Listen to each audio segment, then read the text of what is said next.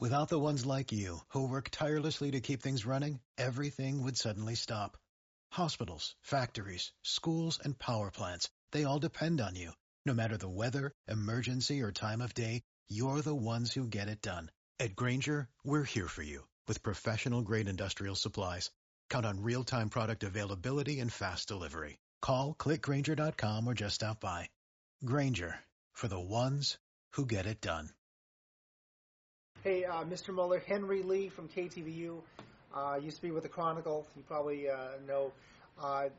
Just for the record, we're sorry about all the technical difficulties. Let me just get... Oh, that's okay. I hear that the system doesn't like iOS. Yeah, you know what? I'm the only Asian guy who knows nothing about technology. It might be a firewall. I don't know. So let me just get right to it because this thing may not work in any minute. Prelims coming up. People are saying that, yeah, we know the Constitution allows you to confront your accusers, but some people are saying this is odious. It's almost it makes some people very uncomfortable that you might end up crossing Denise. Your thoughts about their repulsion and how you will ask questions of Denise, in what way, sensitively, carefully, how will you do this? Sure. Well, I mean, just by way of background, I really did not choose the time for this at all. I was actually, for my own reasons, trying to get a delay for as long as I could. I'd had some problems back in prison, and so, I got here, and my attorney, someone I'd already contracted, was supposed to be handling the case. He was out of the country. The district attorney's office did not want to wait until he was available to do things. So again, this is someone, I think, had said something about how, I'm timing this for their wedding. I have no control over when this is. I really do not. Regarding other things, I really do not want to be the person that cross-examines her. I tried to get the judge to appoint an attorney to do that. I kind of thought that was a no-brainer. The judge didn't want to do that. It's not that he wouldn't appoint counsel, period. It's just that in the short time before the hearing, really, I'm the only one who would know the case well enough to be able to effectively, know the factual background to prepare it in such a short time. But I was just hoping at least to have some other person to just read the questions that I wrote or do something, because I did not want to do that. I guess the judge felt that was not something that the law was amenable to, so there was really nothing I could do about that. The confrontation clause, I actually, legally speaking, I don't think it's a trial right, so I don't think it attaches to preliminary. I think that they can actually put a lot of their case on just by hearsay evidence, so it can bring their statements in by having an investigator state it. As far as the timing with the wedding, again, I did offer a time after the wedding. I don't even know that they'll be there on the first day. I don't know if it's that they want to be there when the preliminary happens, or that they've been told by the prosecution their presence is required. I'm, working with the prosecution right now. I think there are some misunderstandings. They didn't really understand, I hope, the consequences of ripping me out of Tucson the way that they did. And we did try to let them know what the background was. I just suffered a rape and a beating and a near suicide. So let me ask you this on that. Yeah, in that regard, I did hear about the attack on you in Tucson, and let me ask you this: you say you were assaulted, sexually assaulted. You're undergoing PTSD. What would you say to Denise, who says that you forcibly raped her and that she too is suffering PTSD? What would you say to those rape allegations? Well, you mean as far as the preliminary hearing is concerned? Well, as far as the charges in Solano County, the charges that haven't been filed till now, at least in state court, what is your response to the forcible rape 261 charges against you as it pertains to Denise? Well, at this point, that is a pending legal matter, and because of the posture of the case, I can't really speak to the facts of what did or did not happen, so I'm going to probably have to defer on that. I have to be both my own lawyer and the defendant right now, which is sort of a tricky situation, so I don't mean to be speaking out of both sides of my mouth. Certainly I will have a response for that at some point. Post-traumatic stress injury is truly a terrible affliction. I thought that I understood it because I worked with a lot of clients who had it, and I knew how to help them when they would, for example, dissociate or have flashbacks. But there are a lot of things, no matter how much of the clinical literature that you that you read that I don't think you can really understand until you actually experience it yourself. And I will say, for whoever has it, it's a horrible thing. I don't even know that my case is particularly serious, and it's bad enough. Now, how would you speak to Denise's feelings that she's been horrifically traumatized by you? She says, I know you've been traumatized. How about her trauma, as she describes it? Well, again, I'm really sorry, sir. I'm going to have to defer until trial. I will certainly be taking the stand in my own defense, and we'll talk about what did or did not happen.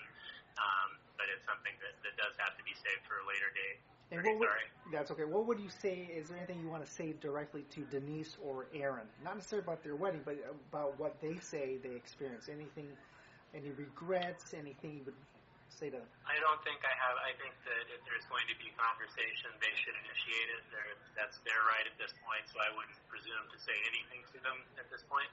I am certainly open to dialogue. And Matthew, do you regret the saying that you would plead guilty if they donated half of their settlement to the Innocence Project? That was poor judgment on my part. I'm certainly glad that you mentioned that. It's something that is a nice idea that was said in the wrong spirit. Again, I had just been ripped out of Tucson. I have several clients who I was close to getting exonerated, innocent people in prison. I mean, you can imagine the horror of waking up every day in prison knowing that you're there for crimes you didn't commit. And these were actually the same people that I was going to basically dedicate their exoneration to Denise and to Aaron. And it just seemed very backwards that I'd then been ripped away from that at key moments in their cases, and I know that all of those folks now are really, really worried. They don't know what's going to happen. So I was pretty angry and emotional about the way those things had happened, and I probably projected things onto Aaron and Denise that just aren't true. I know they knew some of the situation, but I don't think they knew the particulars. So that was a poor choice on my part. I will, the offer stands. That's not to say that revenge would have anything to do with it. If they decided to do it, they would just be wishing to save the taxpayers money, and also provide help for many, many innocent people in prison who certainly use some help. Let me ask you about Vallejo Police. Why was it important for you to defend Denise, send me material over email? Why did that get you concerned that they were not believing what she said? I can't reply to that without confirming that I'm the person that sent those emails. I will tell you I'm certainly outraged, as everybody should be, by the conduct of the police, or at least insofar as they decided at such an early phase in the investigation to turn it back to the victims and call it a hoax. That was probably not the best policing. I don't know all of the motivations behind it, so I won't presume to say that, but it was obviously a very, very damaging move. I wish it not happened. It certainly outraged me and continues to outrage me. It's a little beyond belief that they haven't apologized yet for that. And Matthew, there were reports suggesting that you were actually targeting not Denise, but a former girlfriend of Aaron. What can we say about that? I'm aware of those reports, just going through the discovery materials in my case. I can't speak to personal knowledge. I'm aware of the allegations. I don't have any information about that, really. How about any? I don't have any involvement with the individual. They say it was targeting and so forth. So. All right. And how about suspicions? And how about suspicions that at least you or I looked at for certain incidents along the peninsula, some invasions or burglaries? Well, those I will certainly be speaking to again when the time comes for that. But now's not the time. Absolutely. Yeah. Okay. Aaron and Denise have believe that more than one person was involved. Can you disavow them that theory? The investigators say you was the voice modulator. That's something that will come out fairly soon that I can't discuss prior to actually offering testimony in the case. There's going to be a probably motion to suppress, and so as you might know legally, when you do that, you have to try to find an independent source of what you know. So any statements I make at this point can and will be held against me. So I can't even speculate or try to speak in the subjunctive or do any little tricks like that. I just have to sort of categorically state at this time I'm just got to leave the facts alone. I know that you read on your website and through the previous documents you are bipolar. I understand. Are you taking medication while in jail, and are you mounting indeed a mental health defense if this goes to trial? Yes, I will be. And I do suffer from bipolar illness. And I did read your motion to vacate your federal, I believe it's your federal conviction, and there's many, many points that you outline, including Tom Johnson, the fruits of the poisonous tree from the Dublin search of the phone. In general, are you, I know the appeals are to be expected, but are you not guilty, in fact, of at least the federal kidnapping case and the underlying situation that took you to federal court? Sure. As a legal matter, yes, sir. I think a plea of not guilty in that case would be accurate. That obviously becomes actual for guilt. There are things like mental defenses. There are other defenses encompassed within a not guilty plea. So, yes, a not guilty plea in that case, I think, would have been appropriate. As to the motion to suppress relating to the cell phone, I never thought that was something that was likely to succeed. Was from my side, my motivation for allowing that to go forward was actually that I thought law enforcement needed confirmation from a court that yes, they were allowed to do that under exigent circumstances. That was pretty plain to me from a reading of the relevant case law, and so I thought, shoot, why not? It's going to get denied. That my case is going to have the good effect of sort of providing a data point, clarifying that under these circumstances, yes, they can go ahead and do that, since it was a new case and police didn't know at that point when they could or could not search a cell phone. Now, knowing that under Prop 115, and we mentioned this earlier, that Vallejo police or maybe the FBI could take the place of key witnesses such as Denise and Aaron, but knowing that Vallejo police flubbed the case, what are the chances, you think, what would be stronger, to have Denise and Aaron testify or Vallejo police in this case, given what we know about how they handled the case initially? Well, the police, to the extent they're testifying about what Denise or Aaron said, I think would probably faithfully report what was told to them in statements, and there are records that they've already made of that. Again, it's, you can't really attribute the conduct and the choices of the department as a whole to individual actors. I'm sure there are many outstanding professionals among the force. It could be management issues. I mean, who knows who it was that made the call to go forward with the hoax theory and what that was based on. So I'd hate to call out any particular law enforcement officer as unreliable, when I'm sure there are many excellent professionals on that force. Now, curious, and you kind of alluded to this earlier in not directly stating that you were the author of the emails. Can you say that did you send me the so-called, what people are calling the proof of life audio of Denise, and why did you send that? I, again, can't speak to the facts, sir. I do apologize. So answering that question, it would be a compound question. It would be on the basis that I was that person, so I have to defer. I apologize. Gotcha. And do you believe Tom Johnson failed you? I think there was talk of a potential better deal, not 40, but maybe 34 years, that he may not have explored certain issues enough, including, you say that maybe he wanted to sanitize some of your statements because he may have believed that you were not taking enough responsibility for your conduct. Tell me about a little bit of that. Well, the specific allegations of the motion were actually that no mental examination was conducted until actually the sentencing phase, and typically, if you're going to go ahead and pay for a mental examination, it would make sense to do that as early in the process as possible, just to start with, to make sure that your client is actually competent to proceed and participate in his own defense, and then to see whether a mental defense is called for. At the sentencing phase, you're just looking at something that might swing the judge one way or the other. It's something in mitigation. And what he had advised after I received an examination that basically said, would not have, assuming that you did all of this, you certainly would not have done it if not for mental illness, and that you were a victim yourself, given your past, given what happened.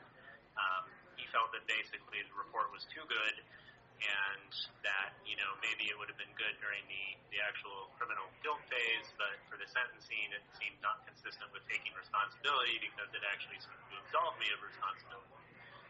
As to other aspects of the defense, I have an ongoing dialogue with Tom. I don't understand all of the decisions that he made. I haven't heard back from him, so I'm not going to jump to conclusions. But I will continue to have a dialogue with him and figure out if there was some actual strategic reason for certain choices that he made, but there are none that I know of right now.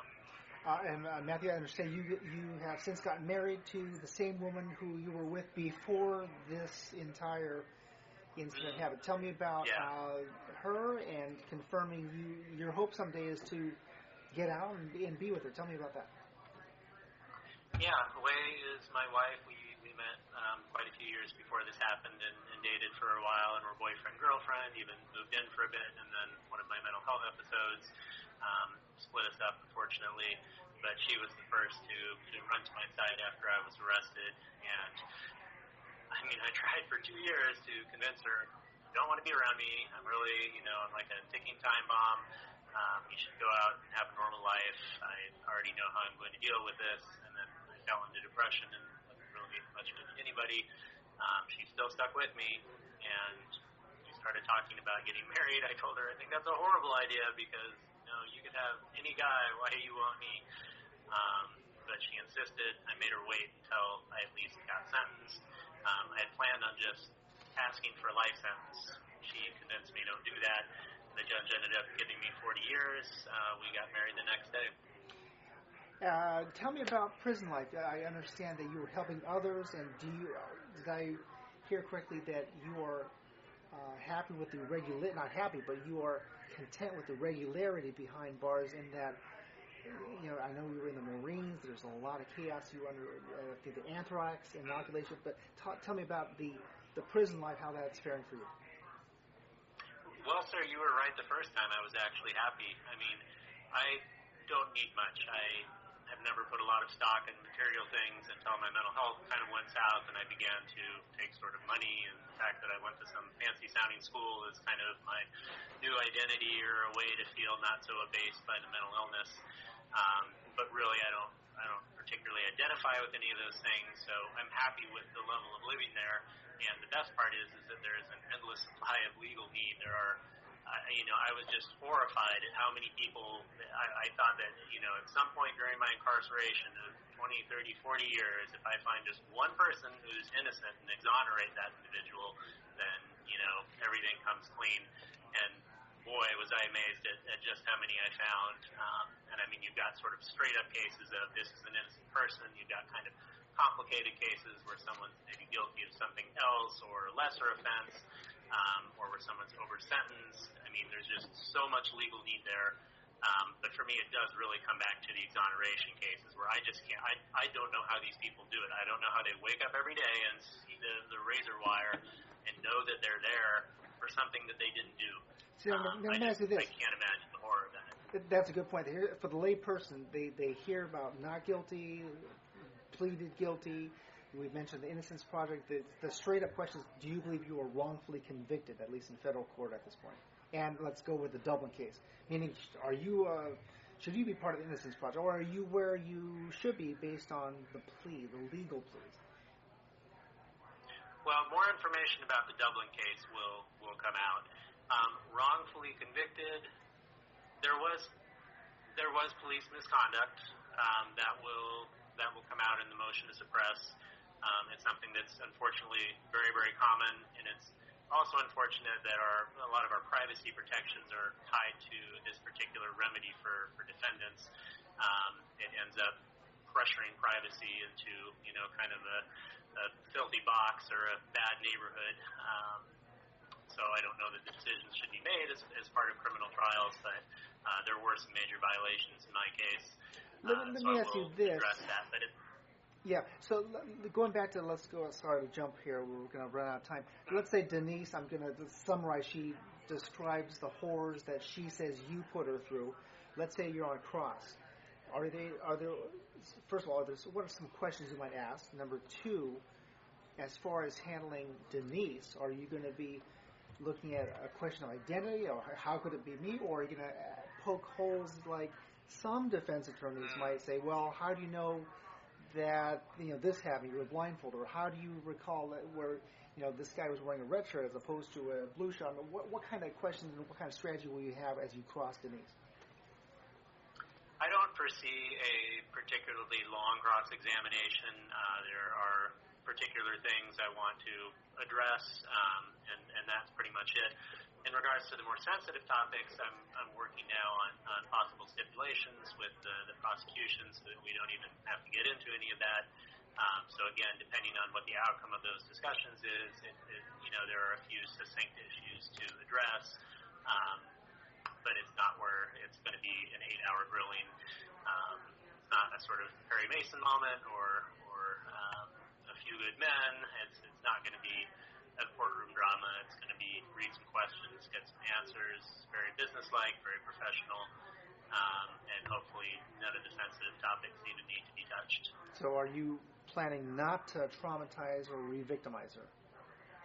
I certainly hope not, no. I'm still looking for ways. Again, we have a hearing the day before to work on arrangements. There's another judge. I'll have another chance to say again, is there something that we can do to provide for this, or at least have a contingency plan or something? Nobody wants this kind of a spectacle, least of all me. And there's some talk of some recordings that you are alleged to have made, whether it's in Vallejo or South Lake Tahoe, with some sensitive topics about regarding alleged sexual assault of Denise, allegedly by you. What can we say about recordings you're accused of making? I don't know yet whether the prosecution will be introducing those. If it's evidence that I'll need to review, it's certainly something I will wait until the last possible minute and try to find some other way to do that without me personally watching them. Again, that's part of discussions I'm continuing to have with the Solano County District Attorney. I think that they're negotiating in good faith, and I'm hopeful that we'll find some way around needing to address any of that or to have me view any sensitive materials. So you don't intend to, in what some say, relive any moments that might be caught on video? Certainly not. No.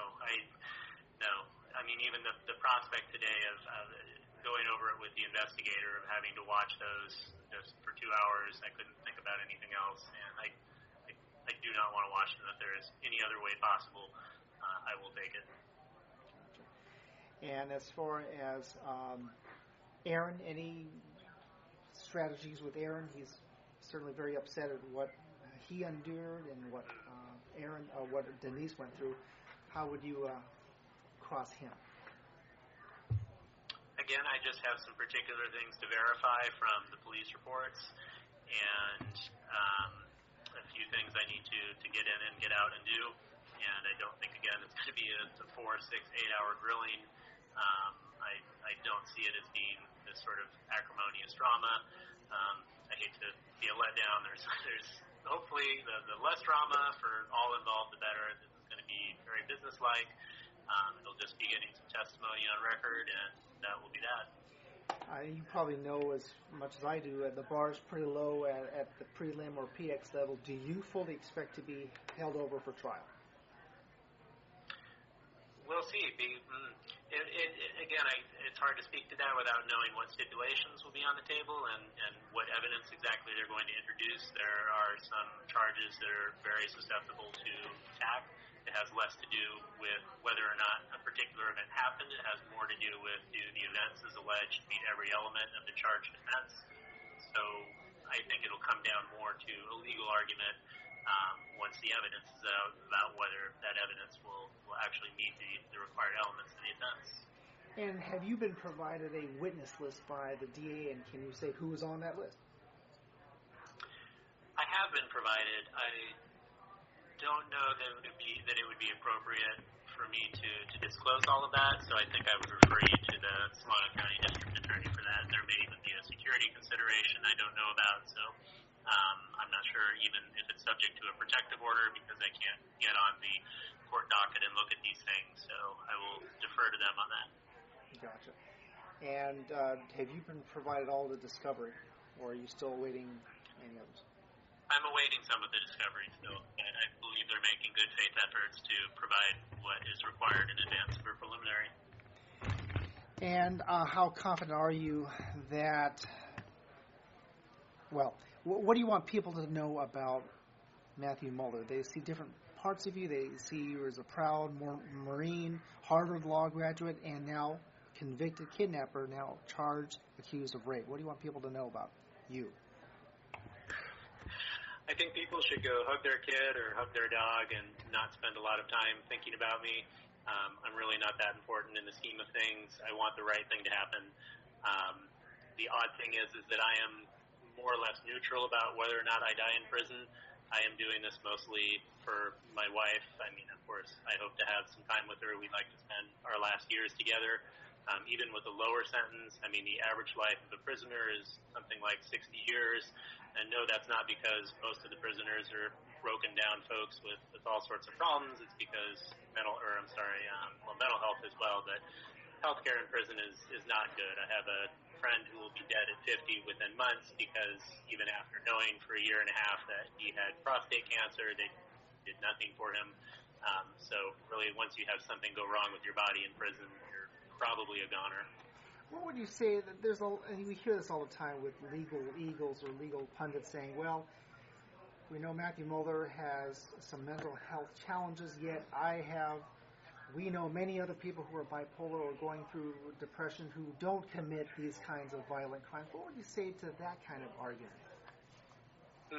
There's a pretty simple logical fallacy in that. It's basically the same as saying that, well, some people who get a cold have a really bad cough and some people don't have a bad cough. So if you don't have a bad cough or you do have a bad cough, it must have nothing to do with you having a cold. So just because some people who do that, do have mental illness and some don't, it doesn't mean it's unrelated to the mental illness. It's something that can certainly drive that. I would just refer folks to the fact that I'm not someone who has had this long string of criminal convictions building up to this. I was a regular pro-social, high-achieving person involved in nonprofit work. My legal career was mostly in the public interest, and then bipolar illness ruined my life, and eventually here I am in prison. So it's not something, unless I was contriving somehow to fake all of this 12 years before anything happened, which is when the mental health problems started to set in. I just don't see how you can credibly say that one has nothing to do with the other. Yeah, and again, I can understand, because right now what's outstanding is this set of allegations that I'm supposedly a serial rapist. So I guess all I can say is stay tuned. Wait till you get all of the facts in, and then you can make your judgment. Gotcha. Should you be afforded any leniency? So many people see you as a monstrous figure. I mean, you're not a monster, are you? Do you see yourself being handcuffed by the constraints of your mental illness challenges? I think there is a really interesting question about criminal defendants in general. The issue of basically blameworthiness and dangerousness, which are two different things. So someone who is dangerous may or not be blameworthy, but in any event, something needs to be done about that dangerousness. So, even if it were due to mental issues, I would be the first person who wants me incapacitated to make sure that I could not hurt anybody again. It seems like I'm not going to be able to get a hold of those mental health issues. So, again, I think the most likely outcome, I really think that if there is a settlement, it's going to involve a long prison sentence for me anyhow. Really, the only scenarios where I get off almost completely involve going to trial. I just happen to think my legal position is very strong. I hope that is something that leads the other side to deciding to end this early, which I also think will be really good for them. I think that they need to move on with their lives and put this behind them. Gotcha.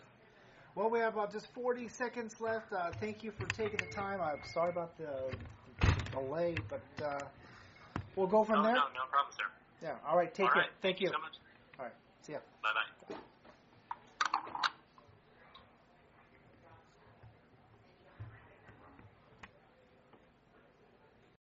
For the ones who work hard to ensure their crew can always go the extra mile, and the ones who get in early so everyone can go home on time, there's Grainger, offering professional-grade supplies backed by product experts so you can quickly and easily find what you need. Plus, you can count on access to a committed team ready to go the extra mile for you. Call, click Grainger.com, or just stop by. Grainger, for the ones who get it done.